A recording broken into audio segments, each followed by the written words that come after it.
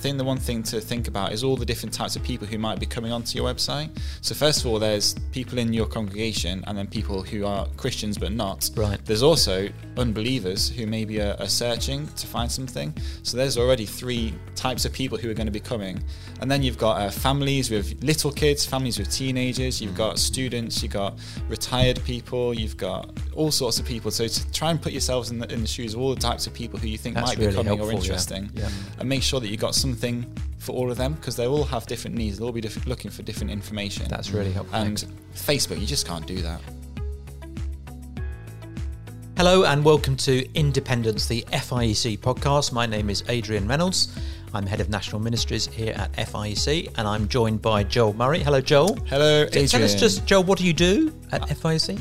I don't know. I do know. It's I do communications and media, so that's mainly websites, but also a little bit of printed stuff. Thinking about videos, thinking about the podcast, and trying to get the work that we do, trying to get it out to the good people who lead the churches in the FIEC. Great. To let them know. Nice to have you with us. And Phil Topham, our Executive Director, which makes him sound extraordinarily important. Yeah, not true. Yeah, what does that mean, Phil? What does it mean? It means that I do all the high-level administrative work and look after the governance of the charity. But I think the reason I'm in this podcast is because I used to do Joel's role before moving into this role. So very, very similar background from that sense. Great. Well, thank you for joining us. And we're talking today about church websites, not the sort of the detail of how you code and all that kind of stuff, but just the top level stuff that we think is really important for churches to grapple with.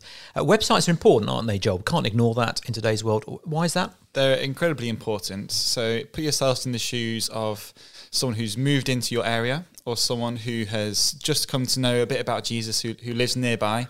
How are they going to find a church community to join, to learn from, to share with, to get support from? How are they going to do it? They do it online. They go onto Google, churches near me, and they get a map probably with some little red dots, and they get a list of loads of websites of different churches.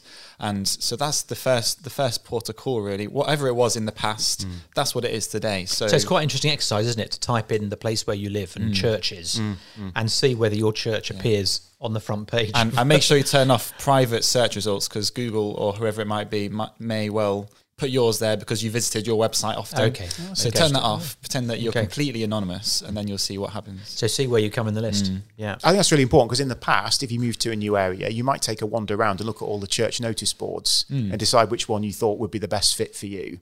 But that's the modern equivalent now. People Google it, don't they? That's the notice board. Yeah, absolutely. Yeah.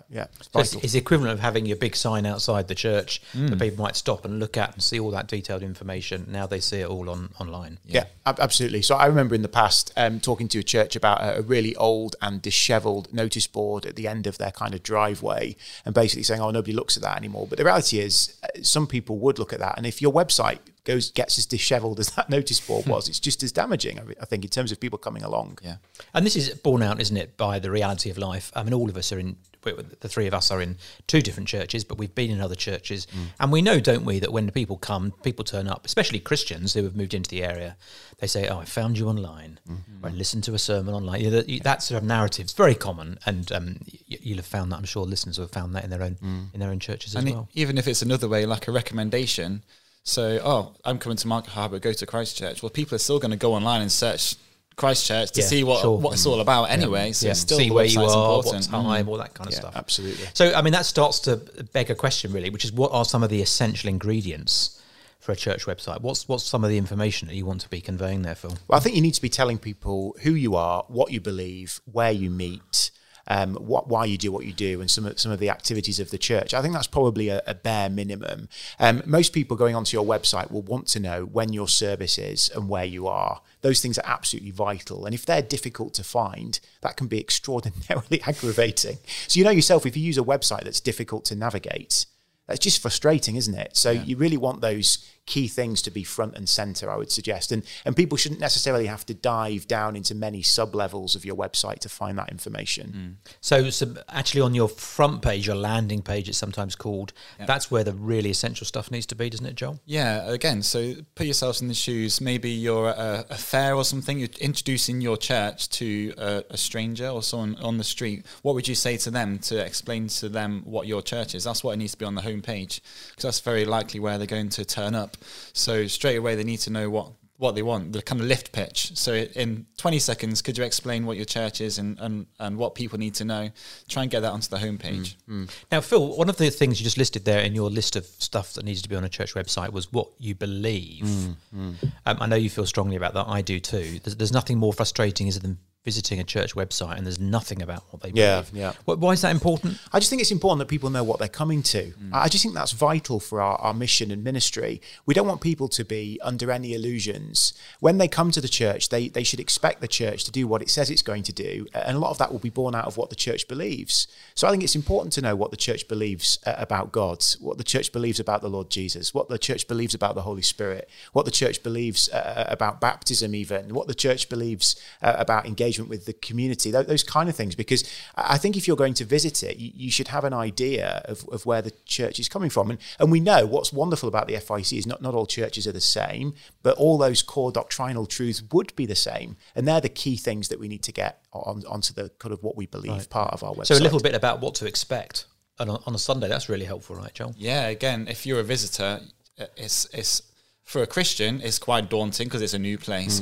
For an unbeliever, it's a multiplied, massive, isn't it? Yeah, it's a massive step to go forwards. And if you can help them to know what to expect, to know who's going to be there, to what's going to happen when they first arrive, what's going to kind of happen during the service, what's expected of them, like what do you wear, all that kind of stuff. I think that's really important. I think you put your finger on something there. I think what do you wear is actually really important. I think I mean that. I think how do people dress for church? I think if there's an expectation that you would dress in a certain way, then that needs to be made clear. Sure. I think that's helpful. So websites need to be honest, right, Phil? And I mean, we're just starting to get into the question of things that are unhelpful. Actually, you can on a website portray an unhelpful, unrealistic picture of what church is like, can't you? So I think one of the dangers when we put websites together is that we rely on stock images. A stock image is basically an image that's available for free or for a small fee from perhaps an online agency, which gives an idea of what something looks like. But the fact that it's a stock image means it's not an image of your church. So, for example, it might be a crowd of people. But actually, if it's a crowd of people who've got no engagement with or nothing to do with your church, but you portray this on your church website as being an accurate reflection of the church, that's massively misleading. So it may be aspirational for you. Yeah. It may be a group of 30-year-olds. It may be a group of 130-year-olds and from all different backgrounds and all different ethnicities and so on. But if you're a white, middle-aged congregation, it's not particularly helpful, is it? It's not honest, and I think it'd be much better to have pictures of your church and the people who attend your church, so that people know what to expect, and I think that's vital. Is there a challenge with putting pictures of people online now, Joel? What's the info on that? There can be. I was asked by this question just the other day. Someone wants to take some new photos for their congregation. Said, "What do we need to do?" And it's kind of a bit of a grey area, really. But I think just to be more cautious than you think is probably the safest bet. Yeah. So make sure that you've asked the people. Well, first of all, before you're taking any photos, maybe in the Sunday service or an email, say, "We're going to do this." Just so you're aware. And it might mean that some people stay away, but that's fine as long as you can address that. And then on the day when you're taking photos of people, especially close up, or even if they're in the background but very noticeable and identifiable, then to make sure that they know that the photo's been taken and they've kind of written down who they are, they've kind of signed to say, yes, I give consent. And also to give them an opportunity to then later on, maybe they say, actually, no, I don't want my photo to be taken. Maybe leave them with some contact details and information about where it's going to be so they can easily then go and do that. That's that kind of personal privacy is really important in that. But I think most people will be quite happy to, especially if you explain why we're doing it. Yeah. We want to tell the community and tell the people outside the church about who we are. Please, will you help us? Then that's a good way to start, I think. I mean, there can be some safeguarding implications as well. So if you've got parents with adopted children or foster children, that kind of thing, you've got to be a little bit careful about. Always ask. Yeah, absolutely. You must get permission. And you always need permission for pictures of children. You need parental consent or guardian consent. Yeah. And always ask actually about stuff that you're sourcing from the internet. You've got to be very careful. Oh, hugely careful. So you can't just pinch things off the internet. You can't just pinch photographs. You can't just pinch things like poems or extracts from particular prose or books. You can get in all sorts of hot water there. And let me say, there is software that basically mines websites, for want of a better phrase, and it will find something if you've used it illegally, and you'll be handed a bill for it. So, for example, if you use an image from, say, Getty Images, you'll often see Getty Images sort of captioned on the BBC website, for example. If you take a Getty image and use it on your church website and you have not paid for that, you will end up paying for it. Yes, I've had that bill in a different life, which was completely... it was not deliberate. I actually tried to search for copyright-free images and mistakenly used a Getty image, and they sent me a bill for £300, which was... Yeah, absolutely. And you had to pay it. Yeah, I did. Yeah, absolutely. You can't get around it. You can't just refuse to pay it. We'll come on perhaps to some websites you can go to where there are free images available, but it's worth just telling this story as a cautionary tale. In a previous role at another place, there was a church who received a bill for, I think it was £7,500 from the United States because they had used a poem from a US website without permission and quoted it verbatim on their website. They argued it in court and they got the fee reduced slightly, but they still ended up paying several £1,000s to the author of the US poem that they'd used without permission. You've got to be so careful. Don't just assume it'll be all right. And don't also assume that if you're using a Christian poem by a Christian, that all will be well. Yeah. Because in the States, Christianity, bluntly, is big business. Well, anyway, the worker deserves his wages. Oh, quite. But we just got to be so careful. I mean, actually, why not use things from within your church anyway? You want to tell the story of a church, don't you, Joel? You don't want to be telling the story of a church in the States. You want to be telling the story of your church. What's it like here? Yeah, it's a good argument to say do it yourself. So get your own photos. Maybe there's someone in your congregation who is a keen photographer, who's got a bit of experience. Maybe they work as a photographer. That would be really fantastic. Or maybe it's just a matter of looking at your church budget and saying, we want to reach out. We're going to put some of our budget this year towards getting some decent photos done. Get photos of the Sunday school, of the whatever activities you do in the church, outside the church, inside the church, all that kind of stuff. If there's communion, a photo of communion so people know what that's going to look like, rather than trying to take it from anywhere else. Do it yourself. There's so many benefits towards doing that. It might cost a little bit of money, but I think it's a good investment to do so. We've actually got in our church, we haven't got a huge number of teenagers, but we've got a couple of teenagers studying art, A-levels, graphics, graphic design, photography. You could use them, couldn't Fantastic, you? Could be part of their project for A-levels and stuff like that. You can get free images there. There are websites that do it. Yes, there are, yeah. I can't remember enough off the top of my head. Unsplash.com is the best. There you go. That's the one. So unsplash.com is a really good place to go to. You can also go to Flickr.com, FLICKR.com, and in the search criteria at the top, you can search for something called Creative Commons. And if a photo is registered under Creative Commons, it means it can be used commercially without payment. You have to credit the photographer, but you can use it without payment. So actually on our website, we use pictures of Market Harbour, the place where we live. And there's a very good local photographer whose photos are all Creative Commons. We use those. And a really good tip here, actually, that I was given by our digital strategist, Jonathan Bennett, who works for us, was that even when you're using someone else's photos and they've given you permission online to use them, which in this case they had, see if you can get in contact with them and drop them a note. It's just polite. It's a way of engaging. And so actually we use photos by a woman called Holly Victoria Norval, and she actually lives just across the road from one of our elders. And I just put a note through her door and said, love the photos. I love that you've made them free to use. We'll use them on our publicity. Thought you'd like to know. And put a copy of the, we actually produced a little tract, put a little copy of the tract that we'd produced through her door. Unsplash is really interesting. There's a lot of Christian content on there, people with Bibles and things like that. I think it's from that American, it's big stuff there. But you do have to be a little bit careful because there's a particular photo of a man holding a Bible out. He's kind of blurring, the Bible's in focus, and I've seen that on 3 or 4 church websites. They've obviously thought, this is a great photo. It's free on Unsplash. I'll use it on our website. But then you can start, if you use it a lot. When you start searching for prayer, you find even less good photos to use on Unsplash. Yeah. I see the same photos coming around. Phil, you look at a lot of church websites.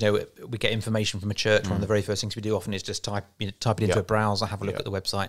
What are the things that make you just go, when you look at a church website landing page? I think something that looks like it was launched at the beginning of the internet. So there was a time when the internet was new and there was all sorts of creative ways of using kind of images and text and boxes. Clip art. Yeah, that kind of stuff. And you just think, gosh, this was something that was put together in the late 90s and it's never really been updated since then. So I think dated websites are something that makes me a little bit cringy. And dated content, right? Oh, This is what we did in Easter 2013, and it's still at the top of the website. Well, you're laughing, but we see it, and I think that shows a visitor that you're not taking seriously the stuff that you do because you're not updating it, or it shows that you've become really insular and you're only actually caring about the people who come to you week by week, but you're not really thinking about visitors. So, I mean, it sounds like, maintaining a website could be a full-time job almost in a church, Joel. Is that really how it has to be?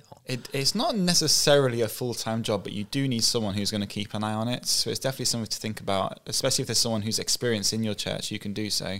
Or if there isn't, so there are some companies who you can pay a fee to, and they'll kind of help you through. So they'll make it easy for you to kind of keep things up to date if you're not particularly experienced. And if you've got a problem, they'll be on the end of a phone or an email to help you out. Right. But it needs to be kept up to date. So I was going to say, if you've got a blog or a news feed, that's really great to show people that you're doing stuff. But if you haven't posted on it for 6 months, just get rid of it, because if you can't do it, be realistic. If you haven't got time to keep something like that up to date, then don't do it. Well, I think that's really helpful, because you can have a really helpful website that has static information on it, which is unchanging, which is service time and is necessary and needed. And that is more helpful than having, say, a news or a blog feed of something that you never update. So you'd be far better basically having a service time, service location, what to expect, here's what we believe, which is static information, rather than saying at such a point in the year we did X or Y. That's the equivalent of your old church notice board. Absolutely. And that's absolutely vital, because if that is good and helpful, that will serve you much better than trying to maintain a kind of a blog or a reporting mechanism or a news feed.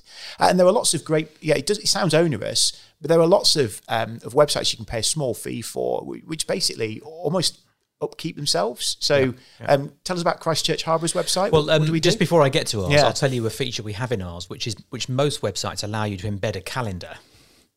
And in fact, we have a Google Calendar in the church, which anybody, well, not anybody, because we have restricted access to it, but multiple people can update, which just has the meetings as they appear.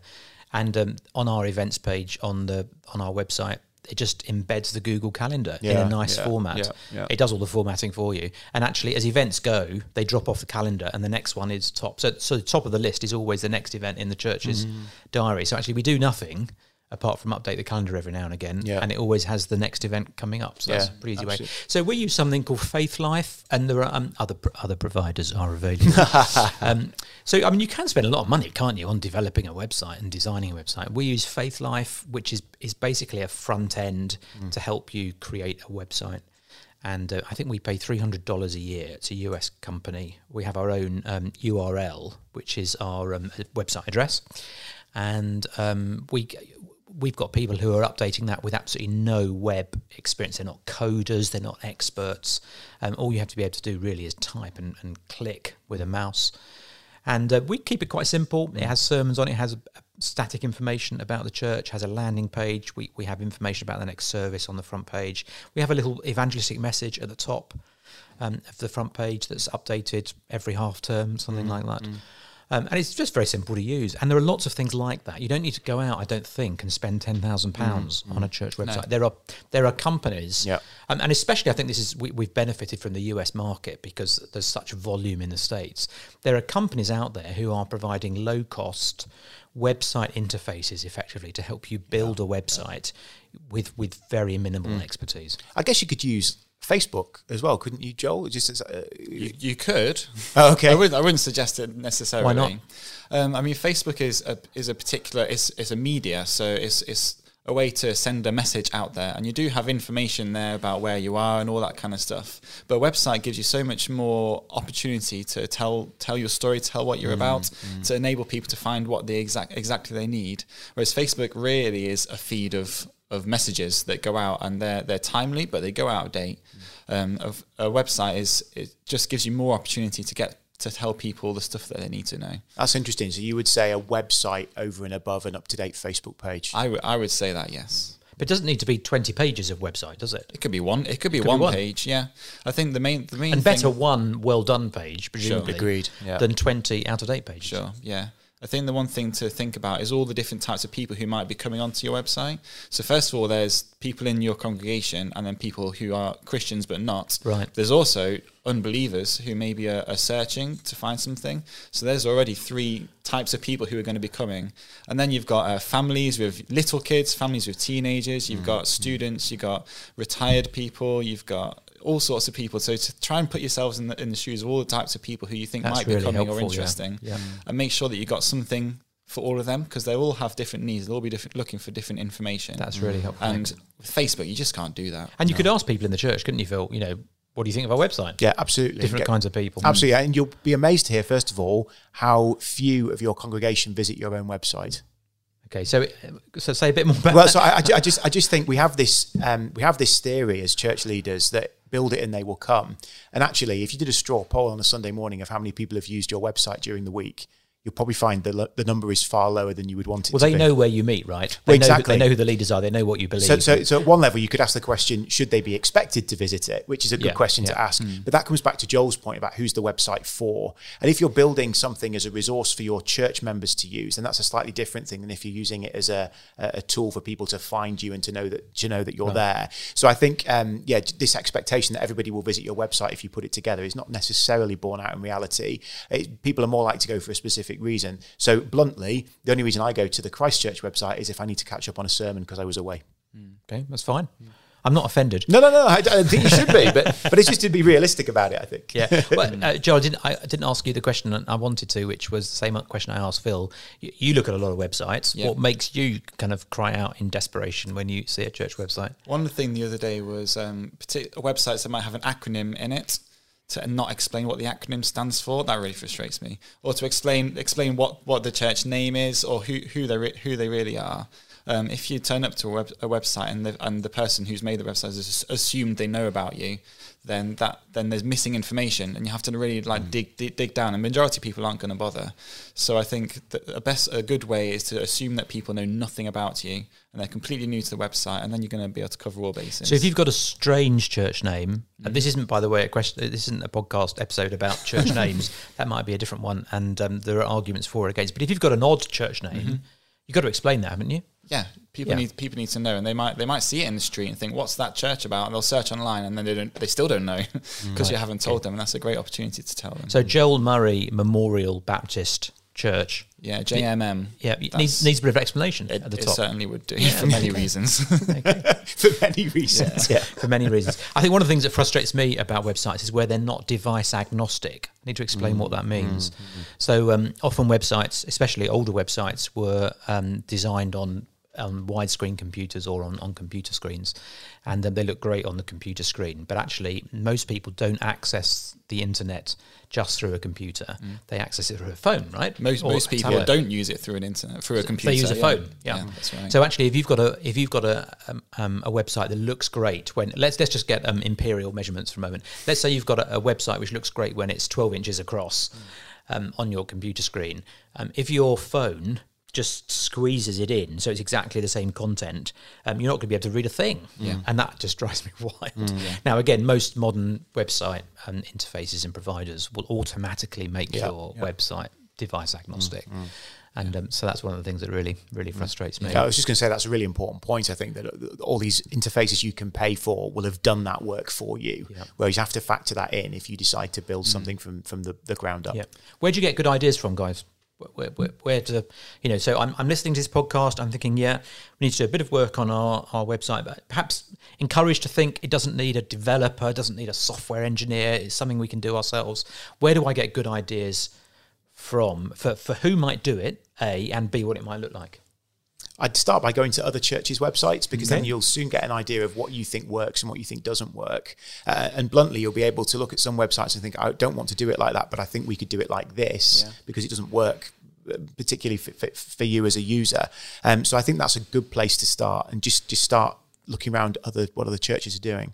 Okay. Yeah, I think maybe it's kind of go a step kind of down the line a little bit to think about evaluating your websites. So using something like Google Analytics or something like along those lines to see. But just tell us about that. Sounds technical. Google Analytics. What's that? It is pretty technical, but again, most modern websites will have it. It's a little it's a login on a Google website, and it will tell you the numbers of people who are visiting your website on whichever days, and it kind of splits them into different audiences and stuff. Tells you who's visiting what different pages at whatever time.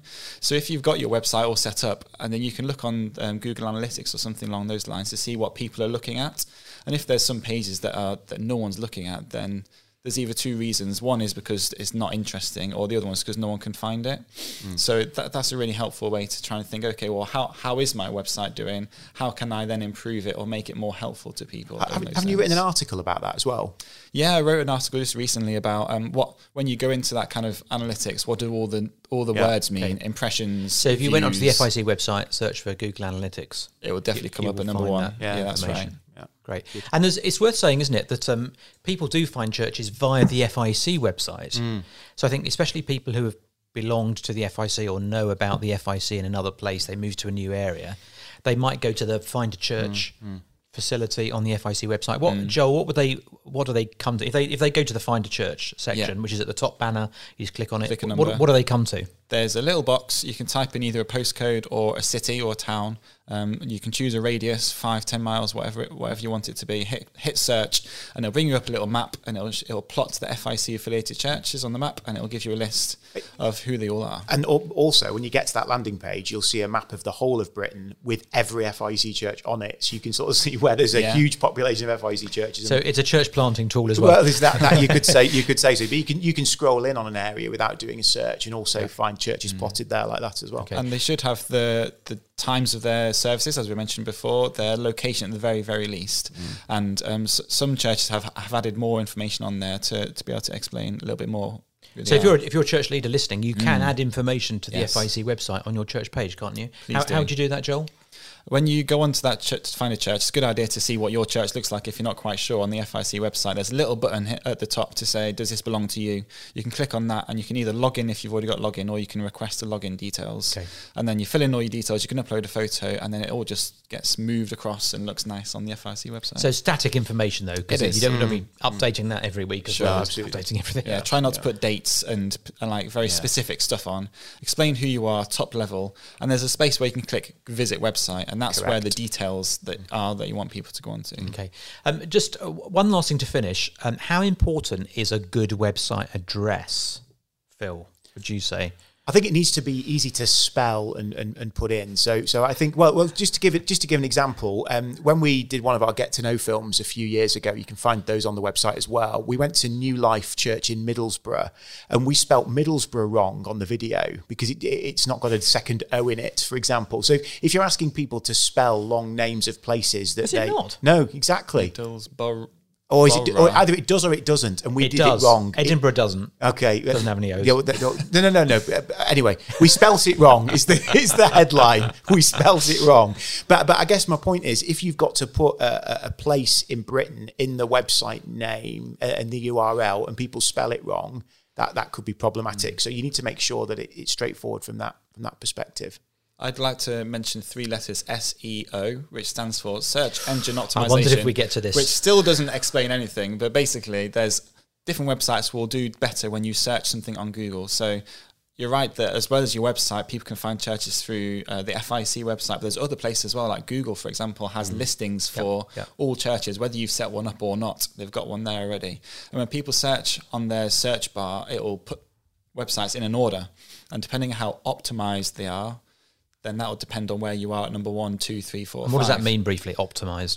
Optimized is making some things specific for Google. So ways to do that would be to include the location. So for example, if someone is searching churches in Middlesbrough, if your website doesn't mention Middlesbrough, or if the URL doesn't have Middlesbrough in it, then you may not appear higher up.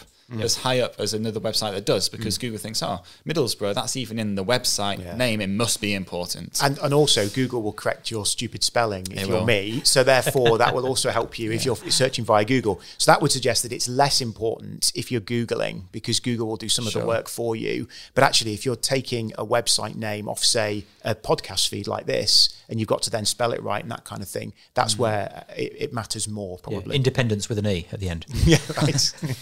So just a takeaway from each of you.